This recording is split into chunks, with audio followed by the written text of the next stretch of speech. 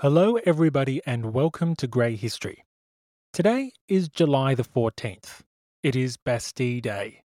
232 years ago, the people of Paris stormed a neglected prison and changed the course of history. Now, since today is France's National Day, and since the show has just passed 100,000 downloads, I figured, wouldn't it be great to mark the occasion somehow? Well, this episode will do just that. Back in April, I spoke at the Intelligent Speech Conference, and since the theme of that conference was escape, I talked about Louis XVI and his failed escape from the French Revolution. Titled The Prisoner of Paris, I explored some of the key events and lessons of the flight to Varennes, and I also answered questions from the audience. So, in this special bonus episode to mark Bastille Day, I've managed to get my hands on an audio copy of that speech. Now, because this was a live presentation, the audio quality is a little poorer than usual, and obviously it isn't a normal, heavily scripted episode. Nevertheless, I still think you'll enjoy this brief exploration of the flight to Varennes and its lessons, as well as the Q&A which occurred after the speech. However, before we get into it, some quick housekeeping notes. Firstly, Patreon sponsors of the show. The behind-the-scenes video for episode 34 is now live, so you can watch that on Patreon. I'll be unpacking my plans for the next episode of the show, as well as explaining some of the ideas that I'm toying with for future episodes. Secondly, the fall of the monarchy is fast approaching in our main narrative, and so I would like to use this as an opportunity to hold a mini questions and answers segment. Essentially an Ask Me Anything sort of vibe. I'm not sure if this will be part of an episode or perhaps a supplemental to the main show, but the point remains, now is the time for your questions. Any questions about the initial revolution up until the fall of the monarchy in August 1792. Please send them through. Maybe you've got questions about key actors or key events or controversial policies, why this particular thing happened, or perhaps why it didn't happen. These questions can be serious, they can be humorous, they can be whatever you like. I can't promise that I will get around to every single question, but if you do have something that you'd like to ask, now is the time to send it in, particularly if it relates to the time period that we've already covered in the show. That is to say, things that relate to the period prior to the fall of the monarchy. How can you send in these questions? Well, there's a few easy ways. Firstly, you can send a message to the show either on Facebook or on Instagram. Secondly, you can visit greyhistory.com and click the Contact Me button in the menu. Thirdly, I've put a link to that button in the show notes. Finally, if you're a Patreon supporter of the show, please feel free to comment underneath the relevant post or send a message on the platform itself. The episode in which I'll conduct this Q&A will likely be episode 35, so you do have some time to think about your questions, but please do send them in. Finally, for Patreon supporters of the show, the topic of the next bonus episode has been decided, and we'll be exploring famous scientists of the Revolution, as well as how the Revolution impacted famous scientists who weren't necessarily heavily involved in revolutionary events themselves. I'm still in the early days of initial research, but I'm hoping to release a behind the scenes for that bonus episode in late July, with the episode itself airing in August.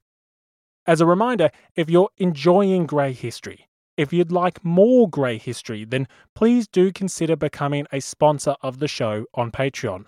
It grants you access to a range of bonus content, as well as all the warm, fuzzy feelings of supporting a small, independent podcaster who is just trying to spread our mutual passion for history. I'm having to access a range of new sources for the upcoming episodes of the main show, and your support would be greatly appreciated, especially since it lets me access more research material as well as produce more regularly. Speaking of more content, it's time to dive into it. So please enjoy my speech from the 2021 Intelligent Speech Conference. Please enjoy The Prisoner of Paris.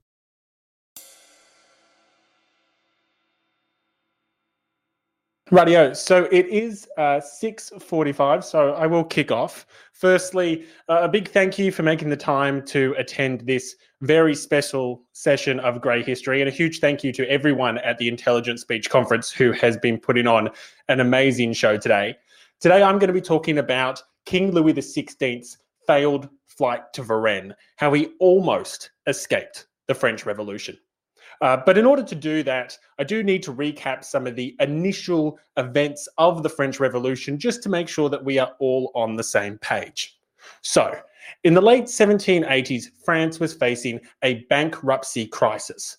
And the king, this handsome fella here, King Louis XVI, needed to summon a traditional advisory body known as the Estates General. And he's needed to summon this body because that was the body that was going to help him raise taxes and introduce meaningful economic reform. However, the Estates General hadn't been called in almost 200 years, and there was a damn good reason for it. The body almost immediately went rogue. It unilaterally declared itself the National Assembly and promptly granted upon itself a range of legislative powers.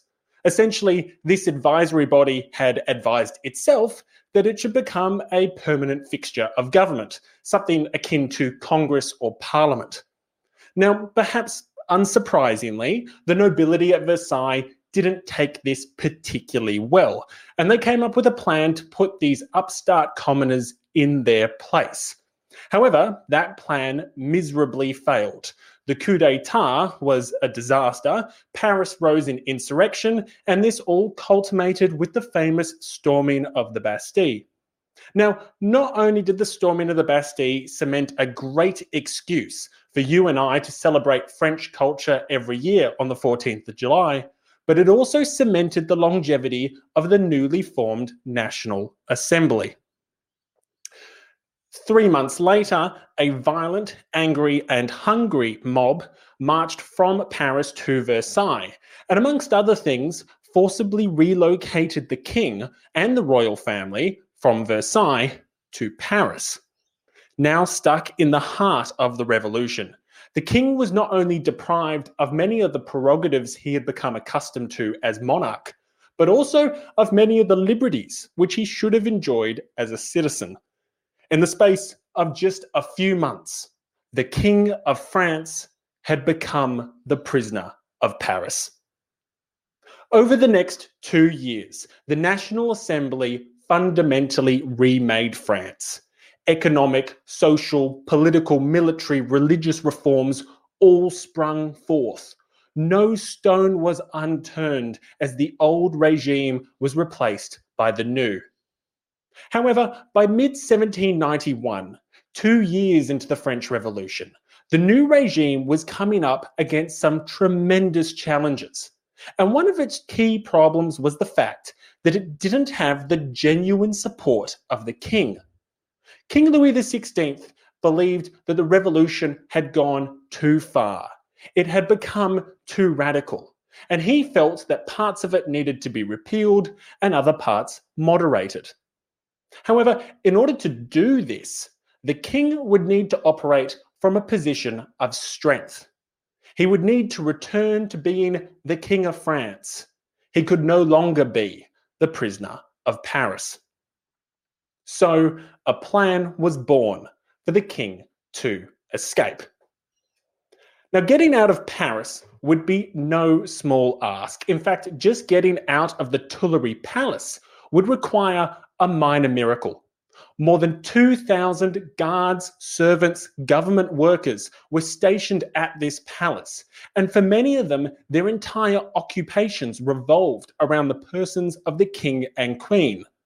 With guards, sentinels, paid informants, and even just committed revolutionaries watching the gates, getting through those gates would not be easy. But if the royal family could make it out of the palace, if they could make it out of Paris, then it was envisioned that the rest of the escape would be relatively easy. The plan was for the royals to make for the garrison town of Montmendy, on the border of modern-day Belgium, but what was then the Austrian Netherlands. From the fortress of Montmendy, Louis would be able to summon loyal forces to the crown and negotiate with the Assembly in Paris from a position of strength. If necessary, he could also rely on the help of friendly Austrian forces or retreat into Austrian territory. Now, the specifics of the plan was left to this Swedish aristocrat here, Count Axel von Fernsen. Now, if you've seen Count Axel von Fernsen and you've thought to yourself, boy, that's quite a handsome looking fella, you're not the only one. Not only was Fernsen the Queen's most trusted advisor, but historians have long debated over whether the two were lovers. And in fact, there is a large number of historians who put forward the case that Fernsen might be the father to some of the royal children. But that's another story for another time. Fernsen arranged the carriage, the disguises, the king's coach drivers / bodyguards. He even helped to arrange the military escorts, which would rendezvous with the royal family once they were a sufficient distance from Paris. The plan was relatively simple. The governess of the children would be disguised as a Baron Korff. The king would be the Baron's valet, the queen would be the children's governess, and the royal children would be the Baron's children. Now, it was decided by the king and queen that the royal family would travel in one carriage, meaning that they would either completely succeed or completely fail as they tried to escape the revolution. Yet despite traveling as one, it was also agreed that they would slip out of the palace separately in order to help to avoid being detected.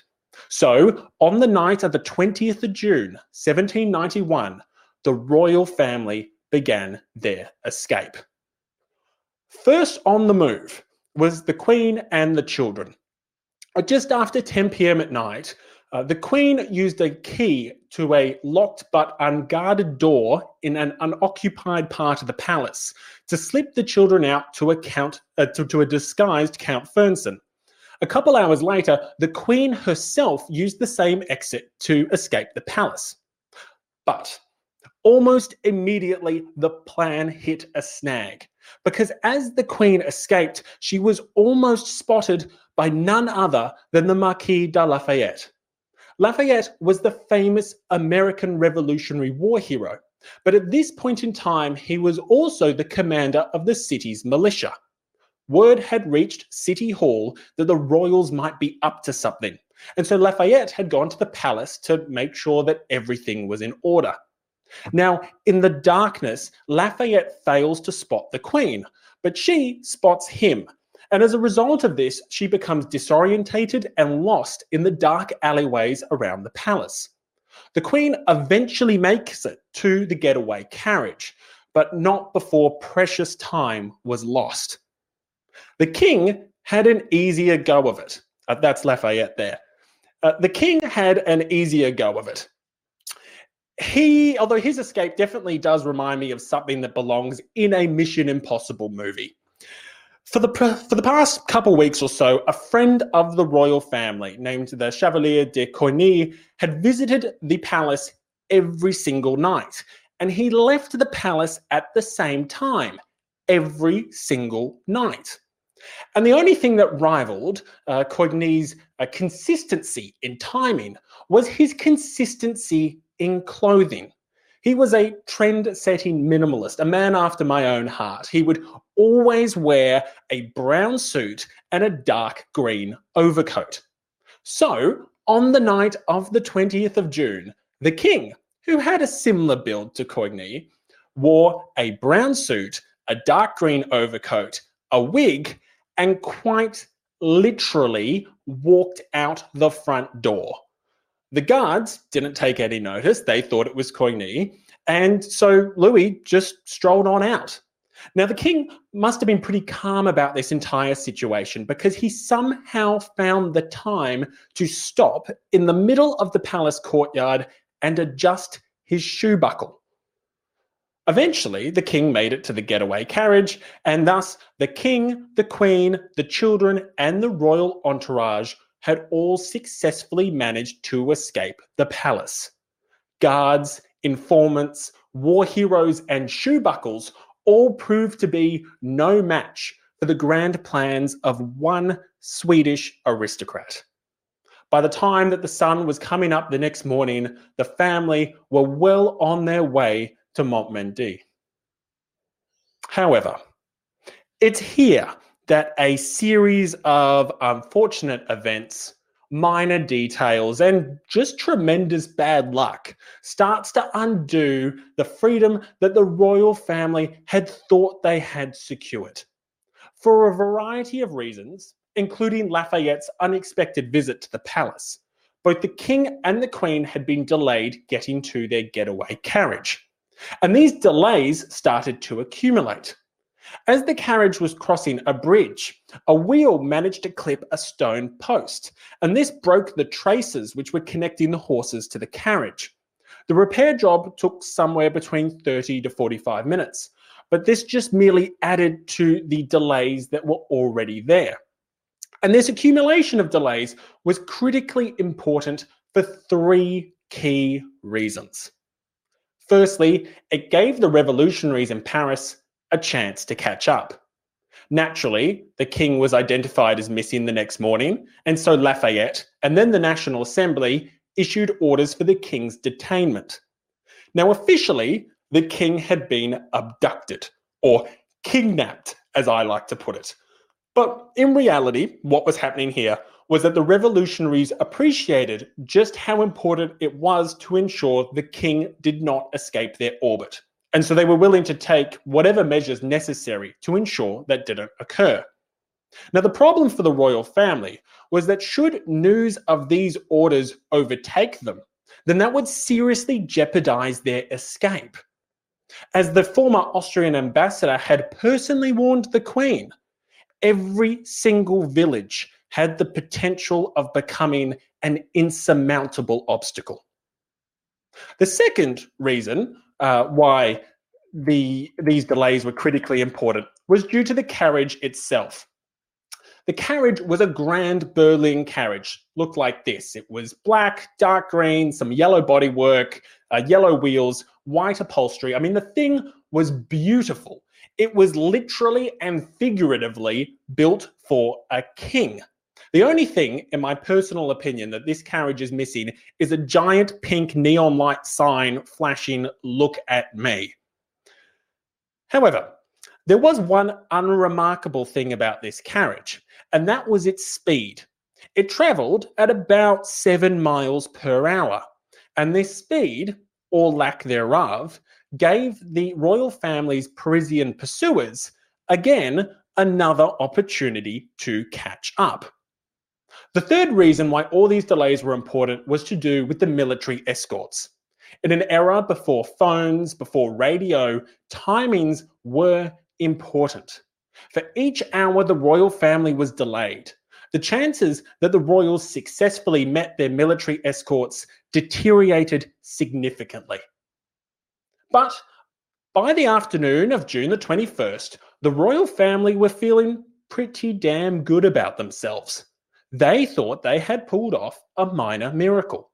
The king mused that he would be a new man once his bum was back in the saddle, and he also remarked that Lafayette must be feeling pretty damn embarrassed about now. Now, in the heat of their summer journey and in their overconfidence that the danger was behind them, the royal family started to become a bit lax in maintaining their disguises.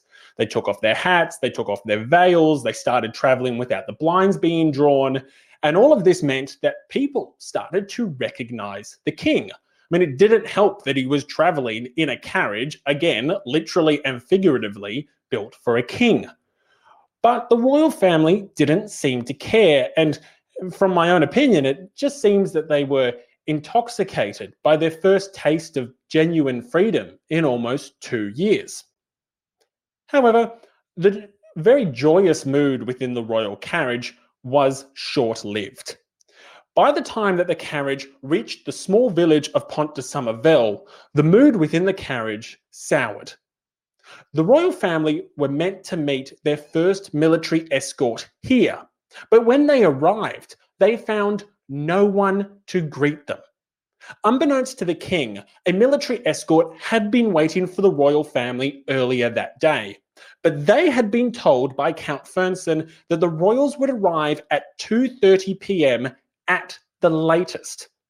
While the cavalrymen were waiting for the monarchs, they started to experience some significant hostility from the local townspeople. Now, the townspeople, or the villagers, didn't believe the cavalry when they said that they had arrived to merely escort a treasure chest from the capital. No, the locals thought that the cavalry had arrived to extort long overdue taxes. And like any good citizen, these villagers were uninclined to pay their long overdue taxes. And so they started to arm themselves. Foreseeing that violence was about to break out, the cavalry had to fully retreat. And they fully retreated by 5:30 p.m., 3 hours after Count Fernsson had said the royals would arrive at their latest. So when the king arrived at 6:30 p.m., 1 hour later, he found no one there to greet him. Now, this rendezvous is important for several reasons, and it's particularly important because it then sets off a devastating chain reaction. Firstly, this rendezvous meant that a bridge was not sabotaged behind the royals to hamper news from Paris. But more importantly, for a reason that no one really quite understands, the officer in charge of these troops turned to a trusted associate and gave that trusted associate orders to ride down the road and inform all the next military escorts, all the waiting military escorts, that something had gone wrong and that the king and queen would not be coming. Now, believe it or not, that trusted associate that this officer put this very important task to was none other than Marie Antoinette's hairdresser. Clearly unable to stomach the thought of living in Montmendy without her best stylist, the Queen's hairdresser had slipped out of Paris a few days before with members of the military that were in on the plot. Leonard conducted his new job to perfection. He promptly rode down the road and informed all the waiting military escorts that something had gone wrong and that the king and queen wouldn't be coming. So, when the royal family made it to the next town of Saint-Monahou, they did find their military escorts, just dismounted and drunk. It's here that the problems for the royal family really start to escalate.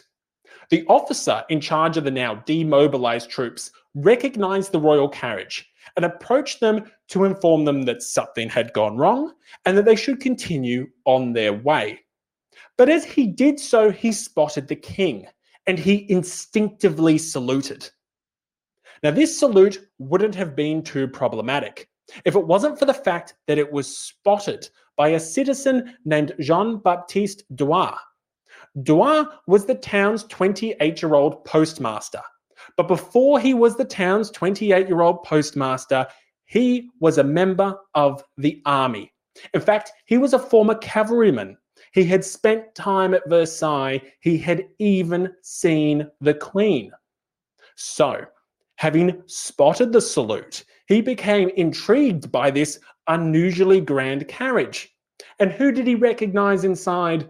Well, none other than the Queen of France. Now, Douar thought that he had spotted the king as well, but he'd never seen Louis in person, so he wasn't entirely sure. But as the carriage rode out of town, Douar quickly referenced a monetary note with the king's face on it and confirmed to himself that he had indeed just seen the king and queen of France. The overconfidence of the royal family, their unwillingness to do simple things like maintain their disguises and travel with their blinds drawn, had come back to bite them. And it's here that the Great Escape transforms into a great race.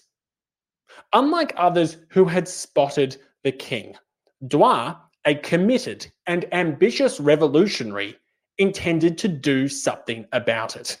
He informed the other townspeople of what he saw, and as the military escort prepared to leave the town to pursue the king and queen, the town militia promptly locked them up and threw them in the town jail.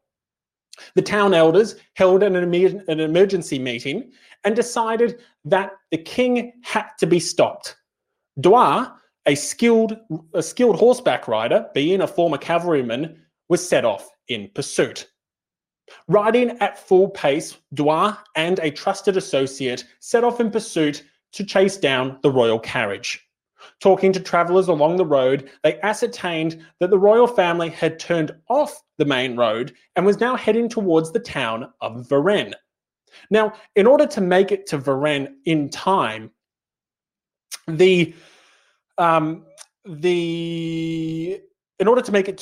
in time, Duar had to navigate a treacherous track in the woods, and he had to do so with limited daylight. But as luck would have it, this day was June the 21st, summer solstice, literally the longest day of the year. So by chance, the royal family not only happened to have a skilled horseback rider pursuing them, but he happened to be doing it with literally the most daylight available. Duar successfully navigated this treacherous track and made it to the town of Varennes. Bursting into the local inn, Duar informed the occupants that the king had escaped Paris, that he was making for the frontier, and that he was about to ride through town. Stunned by this proclamation, I can only imagine that a few occupants looked at their mugs and wondered to themselves just how much they had drunk that evening. But Duar's conviction soon compelled action, and before long the town of Varennes was awakening. People yelled, "Fire, fire," the church bells rung. The commotion was so great that nearby communities woke up as well and started sending their militiamen to investigate. By the time the royal carriage entered Varennes, the town militia were waiting for them. The carriage came to an abrupt halt, and so too did the brief reunion between the monarch and liberty. In the apartment of a candlestick maker, the king was identified and the escape was no more. Now, to wrap up this little story, the king was taken under armed guard back to Paris, where he would remain king for little more than a year. Roughly 18 months after the flight to Varennes, France would be a republic and the king would be executed for crimes against the nation. The queen, the king's sister, and the young heir to the throne would all perish under the revolutionary regime. That was the sad fate which awaited the failed escapees. Now, that is the famous story of the flight to Varennes, but I had hoped to offer some quick observations, and since it's my session, I figure it's my rules, so here we go. First thing is that when we're looking at history, we should always remember the role of luck. We shouldn't overemphasize it, that's for sure, but we should at least acknowledge its existence. As it relates to the flight to Varennes, there are at least half a dozen instances where you go, if that little chance, if that little fluke, if that little coincidence had been different, you could have had a fundamentally different outcome. Duar, for example, had only just returned from the fields when he spotted the Queen. Had he stayed there a few minutes longer, well, we'd probably be talking about a successful flight to Montmendy. If the villagers in Pont de Somervel hadn't been so hostile to the military escort, well, then perhaps that military escort would have been successful. If Lafayette hadn't visited the palace would be another example, delaying the departure of the king and queen. There's actually a whole bunch of other little coincidences that I haven't had time to mention, but they're there. And so when we're looking at history, and particularly big, bold, ambitious plans, which either fail minutely or somehow just all go right, we should acknowledge that luck is there. And we should also acknowledge that if it weren't for tremendously bad luck, then the French Revolution would probably look pretty different. The second thing I would point out is that if you're ever planning an escape, please, please, please pay attention to the minor detail and go with your head, not your heart. The decision of the royal family to travel in one carriage, in one slow-moving, grandiose carriage, was probably a fatal one. If the royal family had travelled in two smaller, lighter, separate carriages, the king in one and the young heir and the queen in another, then we could have had quite a different outcome. And in fact, that's what was advocated firmly by Count Fersen. Now, interestingly enough, Louis's younger brother, the Comte de Provence, did escape Paris in a lighter, faster, less grandiose carriage that same night, and he did make it to Brussels.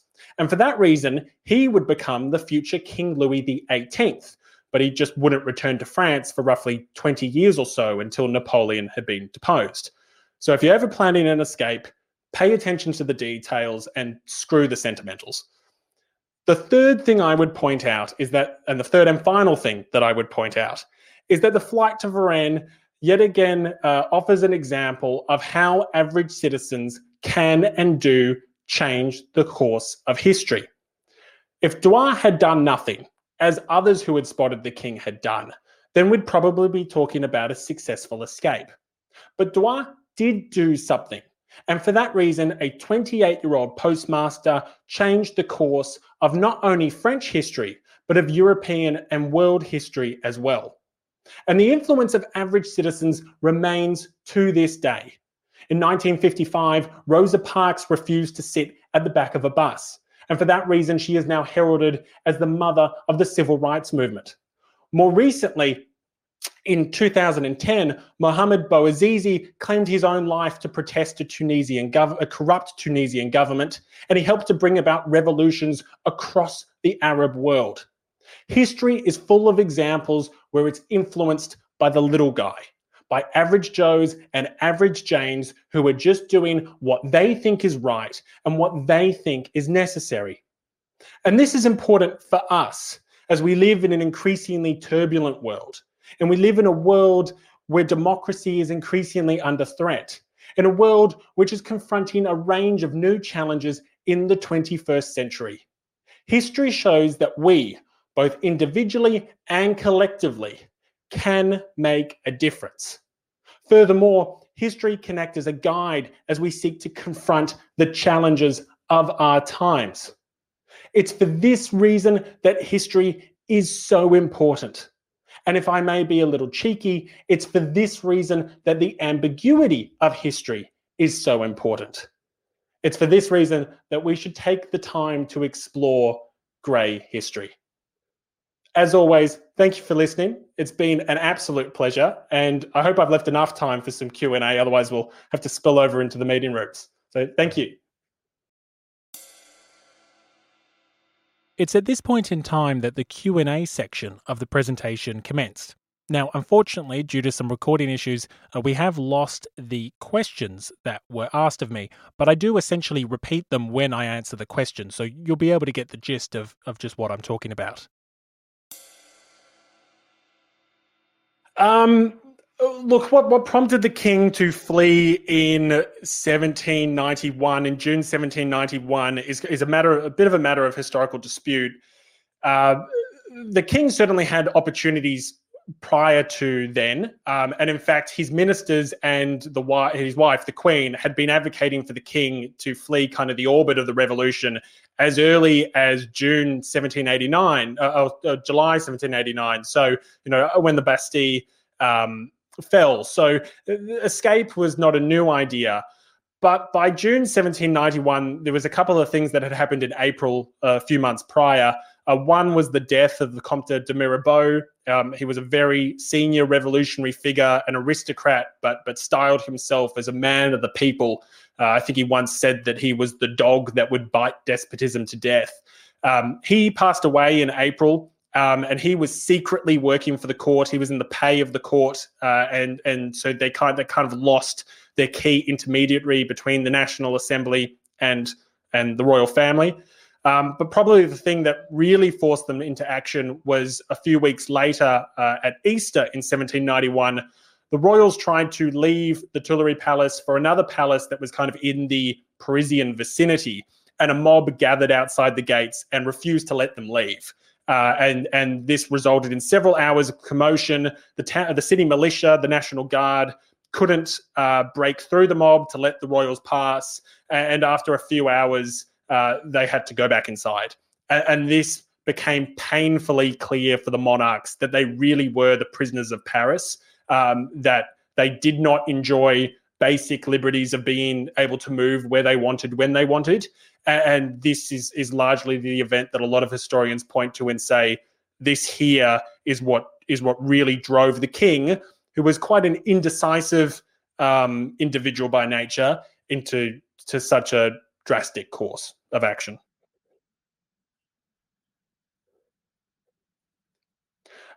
So the role of the Queen's hairdresser, it's just like it's just an interesting little fluke. It's why I had to put it in there. Like, what are the chances that a few days prior, the military, the officer that was meant to be rendezvousing with the royal family at that first village, Pont de Somervel, he was at the Tuileries Palace. They were coordinating, and what are the chances that the Queen goes, "Oh, actually, look, can you slip my mate Leonard out here, and we'll all rendezvous at Montmendy." I mean, it's just, you can't make it up. So it's interesting. I mean, I don't think that we should put too much gravity on it, because I think if the officer had made that decision, he would have tasked that activity with one of his soldiers if Leonard wasn't there. But it is just an interesting little fact of history. As it related to Dewar did actually end up having quite initially he had a bit of a successful political career. He was elected to the National Convention, which was the legislature that was elected after the fall of the monarchy, so the kind of Republican France. And his big claim to fame was that he was the man that stopped the king. He voted in favor of the death penalty, which was one of the most important votes that members of the conventions had. I'm not quite sure how the next kind of years follow under the Napoleonic rule, but essentially, I believe that what happens with Dewar is that he eventually ends up kind of in exile, particularly when the Bourbons are restored. But I think he takes a false name, a fake identity, and essentially slips back into France and kind of lives this life of incognito. Interestingly, there's a few other members of this event that helped to stop the king. It was an individual in Varennes who was kind of like the town manager. In English, you would read his name as Source, but he was a bit more unlucky. Pretty much, royalists blamed him for stopping the king, and so he was kind of harassed for quite some time. And in an unfortunate fate, part of the reason why these locals didn't want the king to go was because they felt that it would bring either foreign or civil war. And in a sad twist of fate, the wife of this town manager at Varennes who stopped the king, his wife would actually die the next year in 1792 when Austrian forces did invade France. She would actually drown while hiding in a well. So in many ways, the people that were involved in the flight to Varennes were, you could almost say that they were cursed for various reasons. So I think I know the question. So Varennes was, of all the little towns to get caught in, Varennes was just the wrong one. For a variety of reasons, Varennes was a very pro-revolutionary town. Right from the outset, in 1789, when the Estates General was called, it actually had a two-tiered electoral system, and Varennes not only held local elections, but then regional elections. As the Revolution War went on, its mayor was actually a member of the National Assembly. It had a local Jacobin club. It had two different militias, two different units of the National Guard, and its actions then continued to be revolutionary. So, for example, one of the big things that really frustrated the king and drove him to flight was very controversial religious reforms that the Assembly had introduced in 1790. And essentially about half the clergy in France refused to comply with these new laws. And Varennes, and this really split communities down the middle across France. And some communities backed their priests, which refused to comply, what we would call non-juring or non-constitutional priests. And other communities were very hostile to these priests. And in the case of Varennes, Varennes was essentially purged its town of all these non-compliant priests and replaced them with constitutional priests. So in pretty much every bone in its body, Varennes was very committed to the revolution. And so over the night of the 21st, 22nd, as the townspeople kind of wondered, what the hell do we do about the king? And do we let him go? And do we let him continue his journey? Very quickly, the decision started being made that they could not do that. And then by the time that a messenger arrived from the National Assembly, given the choice between the people's king and the people's representatives, Varennes didn't think twice. It really was, from the point of view of Louis, a terrible town to get stuck in.